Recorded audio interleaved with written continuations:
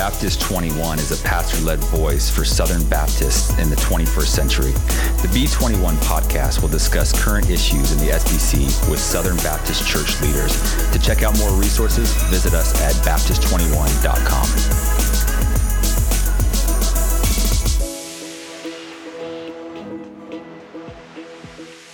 Welcome to the Baptist 21 podcast, where we have conversations about what it means to be Baptist in the 21st century.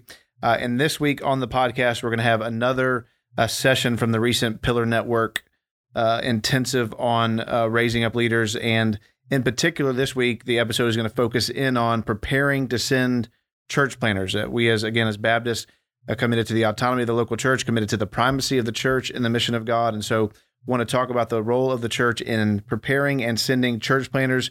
This panel will feature guys who have done church planting. It'll feature Dwayne Milioni, who is one of the ones who helped start the Pillar Network. He himself would be planting this year the 20th church out of his church. Josh Redberg, who's also planted 2 and a third church plant coming up. Matt Rogers, who also serves as a missiology professor at Southeastern, but also has done a number of church plants coming out of his church, Christ Fellowship, there in Greenville, South Carolina, and then myself as well, who did a lot of training of church planters to be sent out of Imago Dei. So in this panel, we're going to explore some of the key components for equipping brothers post-seminary and helping them to learn the nuts and bolts of church planting. If you want to be involved in church planting yourself, or figure out some good churches to support and just learn more about church planting, this is a great, just a lot of good content coming from these guys. And so I hope it'll be of benefit to you and your church.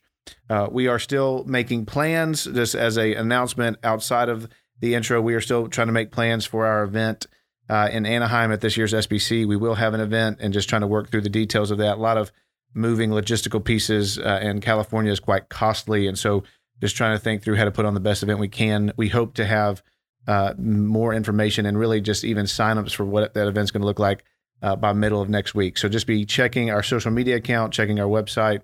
And even next week on the podcast, we'll make some more announcements about it. We do appreciate you listening to the Baptist 21 podcast.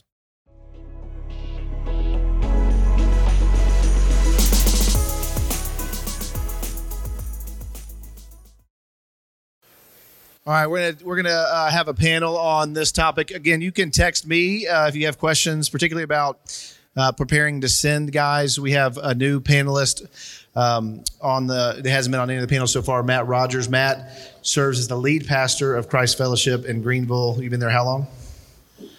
We started the church 14 years ago now. So 14? Yeah, whole time. How many churches have you all sent out?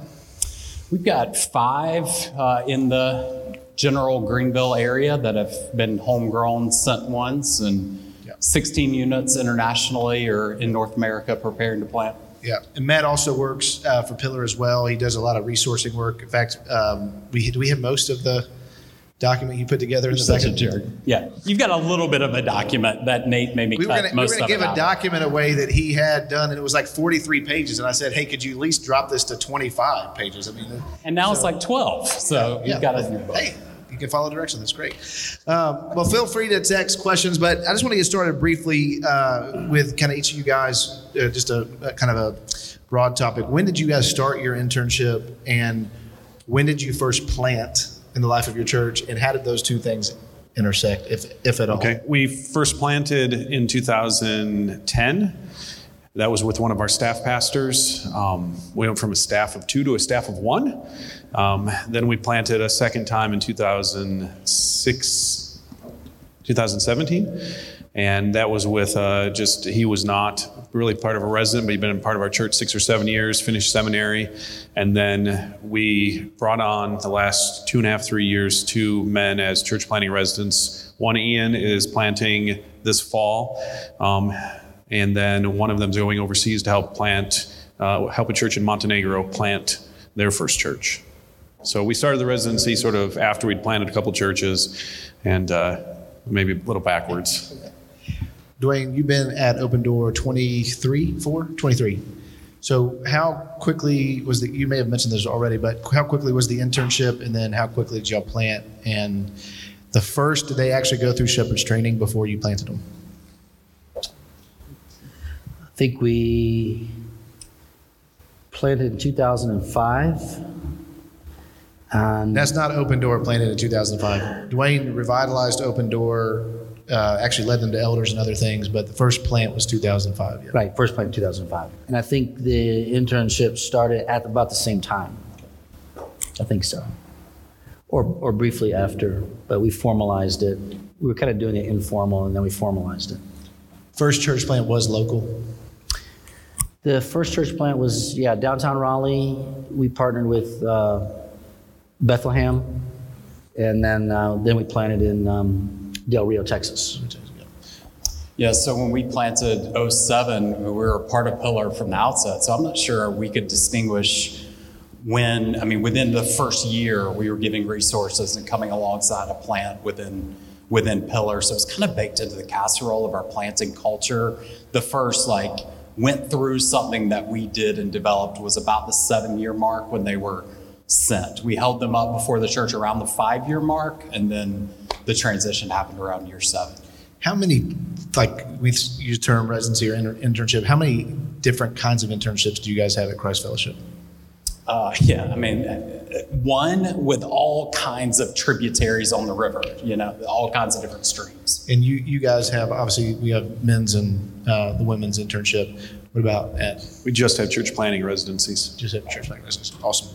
All right, I want to start here. Matt, we'll start with you and kind of just come across. Counsel for these brothers, maybe if they're in the room and they haven't planted, they want to move towards church planting. Kind of why I asked the question a minute ago. What differs, if anything, from just kind of normal internship, normal discipleship training of leaders to maybe trying to think through intentionally trying to raise up men to send them out to either plant or revitalize? What's some counsel you have for these guys as far as thinking through that? Well, I think one of the benefits we had in being a church plant that was trying to plant is you've got this culture of, frat boys playing football out back, and you're just drawing up plays in the dirt and running it and hoping it works. And there's a certain experimentation and creativity and that creates a culture of development that I think is a bit different than taking a future church planter and giving them an existing structure, but saying, hey, help us create the structure, help us experiment with some of the challenges that comes with creating and failing at things, help me process with that. And so they were able to see me kind of draw up the play and run it and then fail and have to dial it back and do something again. I think there's something to that creativity, entrepreneurship that we're looking for in a planter that maybe differentiates from kind of baseline pastoral ministry. I also think just emotional competence. I'm not trying to set this as opposed to general pastoral ministry, but when you're developing something new, if you can't just sit across from another adult, look them in the eyes, have meaningful conversation.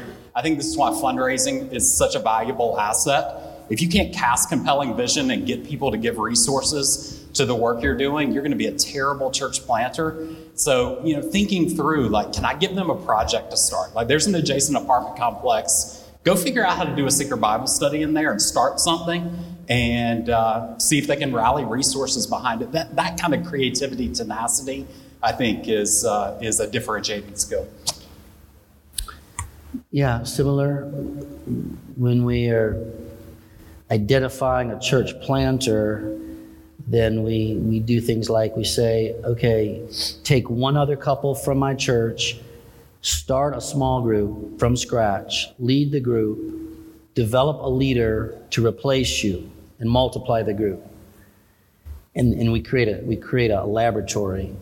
And I say, if you can't do this, there's no way you can plant a church, because you have all the resources of my church available to you, but you have to start this new work, just you, your wife, another couple, and get it done. And so it's good to watch that, because you can coach and see, and fortunately most of the guys I sent could do it. And it was a shepherding opportunity for them. They're discipling, So I said we sort of got into it backwards. We're not real close to the seminary. We're almost an hour away. And so it wasn't like we were having just seminary guys show up. We decided we were going to get very involved in planting. So we were able to plant a couple times. And then as we got involved in Pillar, we started supporting other church plants. And so we approached the church planting residencies by praying that God would bring men to us that we could send in our next plants.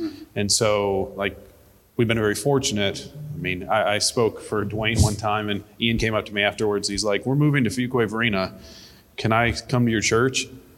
Yes, you can. And here was one of our church planting residents. So for us, it started with a commitment to, like, we're going to plant. We're going to figure out how to be involved in planting. We're going to do this. So God, we're not sure how you'd bring someone who will be another planter, but if you do, we'll invest in them. Start back with you. Talk just briefly, practically about your intern. We've been hearing different kinds of internships. What does your internship look like? How long? What kind of formal, informal, all that kind of stuff? It's more informal than it is formal. Our goal, we say 2 years roughly. A lot of it depends upon when they're ready to go. So Ian was just over 2 years, maybe 2 years and 3 or 4 months. Jesse was closer to 3 years, but he's going overseas.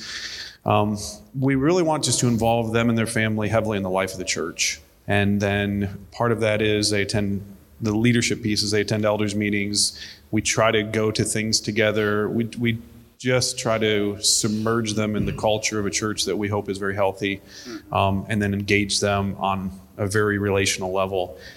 Ian was in seminary. Jesse was doing seminary work. So we didn't assign a lot of reading and things like that. Where we could, because a lot of the seminaries allow this, like, hey, he can get credits if I give him some books to read and then we go out to lunch. And so, like, we did those things, but ours is currently been very informal. Our next one, which we have someone coming in June, we're trying to add a few more structured elements, and we'll probably do that each time. Yeah, I think the formal stuff is in your booklet in terms of what we ask, read, and what they're writing, memorizing. Probably formally 2 years, but informally 5 years, I would say. Most of the guys that we send end up on staff in some capacity, and it's 5 to 8 years at Open Door before they're sent. So it seems like it is stretched out fairly long. So there's the formal training, but then the informal relational stuff where we're serving together. Yeah, I have a really bad habit of building something and then blowing it apart just to try to put it back together again. It's just something that I'm just wired up as a tinkerer, so I feel like our thing's always a work in progress. Trying to make it better, I really need to kind of hold my feet to this is our process. So we've just kind of iterated off of things that have worked or things that haven't worked. I would say a lot of the things that have been discussed in this seminar would be common to us. My own experience was basically a decade of movement between declining traditionalism and then church as show, just with unhealthy ecclesiology, no sense of meaningful membership, or until I came to Southeastern Seminary, joined a healthy church, and kind of in that crockpot environment learned. So we try to slow down, and we tend to get the 24-year-old, and I'm just not planning most 24, sorry if you're 24, but I'm just not planning most 24-year-olds. So we just say, join the church. We're not giving you any title. Hang out with us. Go share the gospel with me. Let me listen to you share the gospel. Let me see what you can do. And then maybe a step to more formal. We're going to do a couple of years of formal training and then some type of acknowledgement before the church. This is somebody to watch, somebody to keep your eyes on. We're thinking about planting in this place. It's interesting that we just all naturally, fall into, I think, the longer on-ramp or takeoff. And when they did that study, 829 study, 10 years after the birth of 829, it was interesting that there was this initial, when 829 started, there was this initial explosion of very effective church planters. I mean, they took off. They went from 0 to 1,000 churches almost overnight. And those churches were planting churches, but then they hit this pinnacle and they started to decline. It's not that they weren't introducing more churches, but they weren't multiplying. And they did this study and they realized that when 829 began, there was this huge pond of guys who had experience as associate pastors and staff pastors, and church planting just wasn't a thing, and they didn't know what to do. And when they realized, I can plant a church, and then they replaced those guys that were typically in their 30s with the guys who were in their 20s or early 20s, and they were just floundering. And they were being non-effective, and they realized that these guys need that 5 to 10 year incubation post-seminary just to get beyond being 24. And I do think that's a value for Pillar. To speak of, Dwayne may have somebody hanging out at Open Door for a decade. Our experience hasn't typically been that, but one of the things we're starting to experiment with is I can fling somebody to another church within Pillar. Mm-hmm. They're moving and they can maybe take a step up the leadership pipeline at that congregation. And then, a guy like Will Cole that's in Pittsburgh now, well, he's been a member of 4 or 5 of our churches in Pillar over the course of that now got him to that point. So I don't think I have to feel the sole responsibility to go 0 to interstate with somebody. I can entrusted relationships. Generation Link was already mentioned, even if it's just for a summer, to say, who do I know that if I sent them with this guy, maybe he's earlier in the planting process, and this would expose them to some work that my church can't prepare them for right now, but this would be a great opportunity for them to grow. Yeah. So Ian was at Open Door for a couple of years before he came to us, and so he comes really well prepared. And so we were the last part of it, even though it was a couple of years. Our next church planting resident is coming from Minnesota, where he's an assistant pastor at a Pillar church that we planted along with before. I think there's those opportunities there. I would encourage you guys, if you're thinking of something, Capitol Hill and is it University Baptist Church? Maybe say, hey, we got one of these guys who's coming out of your residency, who's interested in planting that you would recommend, and we'll bring him for 2.5, 3 years to plant him. I think there's, that could be a great resource to sort of take the next step. Mm-hmm.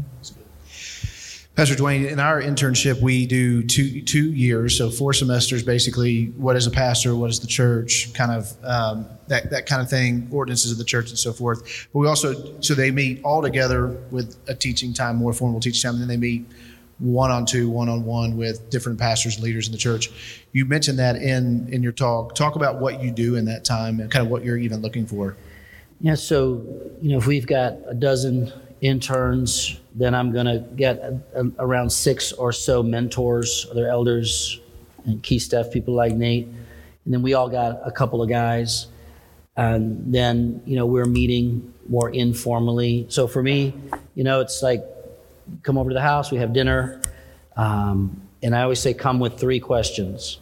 And I want them to be good questions about life, about parenting, about ministry. And if they don't come with good questions, then I feel like you're wasting my time, because I want them to do the initial work to figure out what do I need to know. And if they're not asking good questions, they're not ready to be pastors yet. So we deal with their questions. Sometimes we'll have a topic, and then that accountability works well. Where to tell me what sin struggle. It's just basic mentoring, discipleship stuff. When sometimes we meet, it's wives included, right? So now we're going to do couples, marriage, coaching, counseling, and things like. It's really informal. Do you have a buzzer for their questions? I have kind of. I can just picture you in the den waiting. I have a terrible question. Go home. In the formal time back in the day when I went through the internship, yes. In the formal time, he would say, "Now's not the time for you to talk." So that has happened. That was the buzzer. That was the buzzer. A good question here. I think all 3 of you guys. One of the things that's really tough when you are starting to get excited about church planting, particularly as the elders are getting excited, or even just the guys who are mentoring, it's hard to sometimes filter that down into excitement for the whole church. So how do you guys go about trying to cast vision and get the whole church engaged in getting to know this team, maybe even considering being on the team? What are you doing as far as maybe the gatherings on Sunday, as far as special meetings and all that kind of stuff to get the church excited about, know these folks so they can obviously pray for them, maybe consider going, and obviously financially helping them? So we have a built-in mechanism in our services called Members Moments, where every Sunday there's a member who's usually interviewed or shares something about a way they're engaging in ministry. So we will heavily feature our church planting residents in those, giving updates. So that's one piece. We also bring in our guest speakers are all Pillar pastors. And so it helps that we're in North Carolina. So the Sunday before and after Unite every year are Pillar pastors. And so we try to feature that. So it's just such a part of what we do that it becomes more natural. I think what I would encourage you to do is pray that somebody that you love and don't want to lose decides to go with a church plant. Because when I got a call this week from one of our elders who started the church with me, who decided to go and help Pioneer Church for a year, and I got the call I've been dreading for most of the year, which was, we're not coming back. We're staying. I told him it was not the Lord's will. See if he listens. Will Pioneer accept him if he's been disciplined out? But they're leaving. They've been a Redeemer 13 years. He served as an elder for, this is his third term. That's really painful. But if they'll go, why wouldn't anyone else go? So I think you have to sort of pray that somebody who you don't want to go, goes, makes that hard decision. And the more that happens, the more just anyone goes well, why wouldn't I go? Yeah, very, very, very similar. I appreciate what Bobby was saying about those that Capitol Hill sends, leaders, pastors. Most of the guys I've sent have been leaders, pastors, elders, that type. I was talking with Josh earlier. When we finally decide on sending someone, I say to them, anybody in my church that wants to go with you is fair game except for my wife. It's the only one you can't ask to go. And they've stolen worship leaders, elders, key staff people. They have robbed me of the best of my people. And I have to celebrate that. If I'm not celebrating that, if the church isn't seeing that, then, it could be, I think, less effective for the whole church to be involved. But when a key leader says, I'm going, and I want you to come with me, it's easier said than done, but you do want to try to celebrate it. Yeah, similar things. Every Sunday we pray for a church plant by name, put them on the screen. It's a part of what we do. Monthly family meetings that we come together, and every time there's a church planting aspect. We inherited this terrible Baptist church building, 1947, horribly constructed. So it's not a beautiful place, but everywhere you look, there's something celebrating or highlighted. There are maps everywhere and pins being pulled. And so just to show up at our property, you're it would be hard for you to miss that mission sending is a part of who we are. And then I just try to kind of think, the fireman presenting in front of a 5-year-old, this is who we are. This is why we're wearing this. We're not going to kill you. We're trying to help you. Just try to hold up church planters and missionaries before our people, because I don't think a lot of them know what they are, what they do, that they could be one as well. So we just try to put these people up and celebrate and talk about them a ton. Anytime I can illustrate a point in a sermon by talking about something a church planter's doing, try to do that. Yeah, we used to talk a lot about trying to drip parts of the church planting, all the work that we're doing into the sermon application if it fit clearly. And so you're not just talking about it in the mission spotlight, but you're also talking about it in that. Another thing I would say when it comes to preaching, mistakes we made early on, so this is when I was at Imago Dei and we were planting churches, we would wait to let the planter preach the final Sunday as the send-off Sunday. And the problem with that was nobody had heard him, and we had those limited preaching opportunities, some things we've lamented earlier in some of the earlier panels. And so nobody had heard them preach and never thought I could go sit under his preaching for, the next 2 to 3 years. And so if you start to identify those guys, let them have opportunities to teach earlier in the process so that people could say, I could go sit underneath that kind of preaching. And I think it's not just opportunities, but consistent reps. Right, if you just preached on Youth Pastor Sunday, kind of your candy stick sermon that you've had 6 months to prep for, versus I've got to prepare to teach adults that are twice my age. We were talking about this at our table, just to teach other people who are twice your age and have read through the scriptures and are mature and thoughtful, and to prepare something quality and do that week in and week out, that's a hard deal. So Sunday school or some environment like that where they can get multiple reps in a row. So my parents are members at Redeemer, and I think Ian had been there 6 or 7 months and he preached for the first time, and Ian's a gifted preacher, and my mom never likes it if someone preaches other than me. And she comes up to me afterwards and she's like, even when Jason comes, especially when it's my brother. But she comes up after Ian and she says to me he's pretty good. I could listen to him more. Then I was like, whoa, wait a minute. But I think one of the benefits is people heard him early, and I don't know how many times he ended up preaching 3 or 4 over the course of a couple of years. So it does help. People go like, well, yeah, I could. That'd be like what we do here. Any final thoughts, guys? There are opportunities for you to get seminary credit for your interns if they want to finish a seminary degree. As time goes on, seminaries are dispersing their education and the responsibilities of training out from a residential to a more online or hybrid format. So, if you want a guy, or if a guy wants to get his training formally, he can stay at your church. He doesn't have to travel, doesn't have to come to a seminary. I would also say, along with that every one of you should decide now what your terminal degree will be, and you should have a professional degree, a D-Min, a PhD, D-Min or PhD in missions, talk to this guy right here. D-Min through Pillar, PhD in preaching, talk to me. PhD in pastoral theology, talk to Phil. So Pillar's got you covered if you need, some sort of terminal degree. But I think there's opportunities for you to do it informally, of course, but even formally in your church. Just 2 quick things. One is, if you're establishing residency, just know what your end goal is. For us, it's church planting. Everything for us is about a church planter, which is different than, when you're at Capitol Hills, it's more guys, it's like this intense ecclesiology. So just know what it is, and that helps you work towards it. And the second thing is, don't wait until you're ready to plant. We adopt a church plant every year unless we're planting that year. And we really adopt them. So that church planter comes and speaks. We give money. We try to take a missions team there. We pray for them. We give updates about them.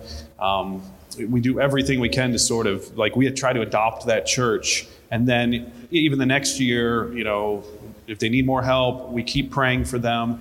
But the more this becomes a case and it becomes a real people that they've seen, they've heard about, the more prepares your people to plant.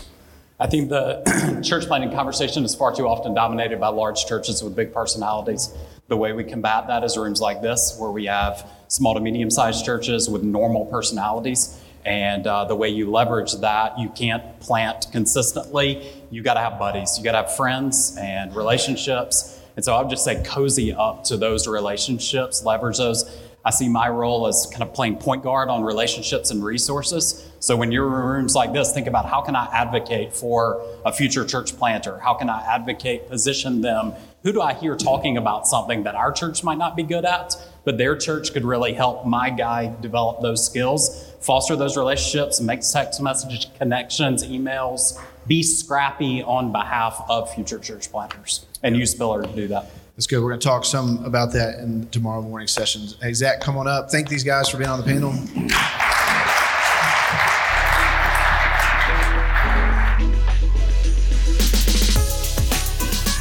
Thank you for listening to the Baptist 21 podcast. To learn more about us, visit us at our website, Baptist21.com. Also, please be sure to subscribe, rate, review, and share this podcast with others. It would really help us out. If you ever have thoughts or ideas for future interviews, please reach out to us at our email, Baptist21@gmail.com. Again, thanks for listening to the podcast.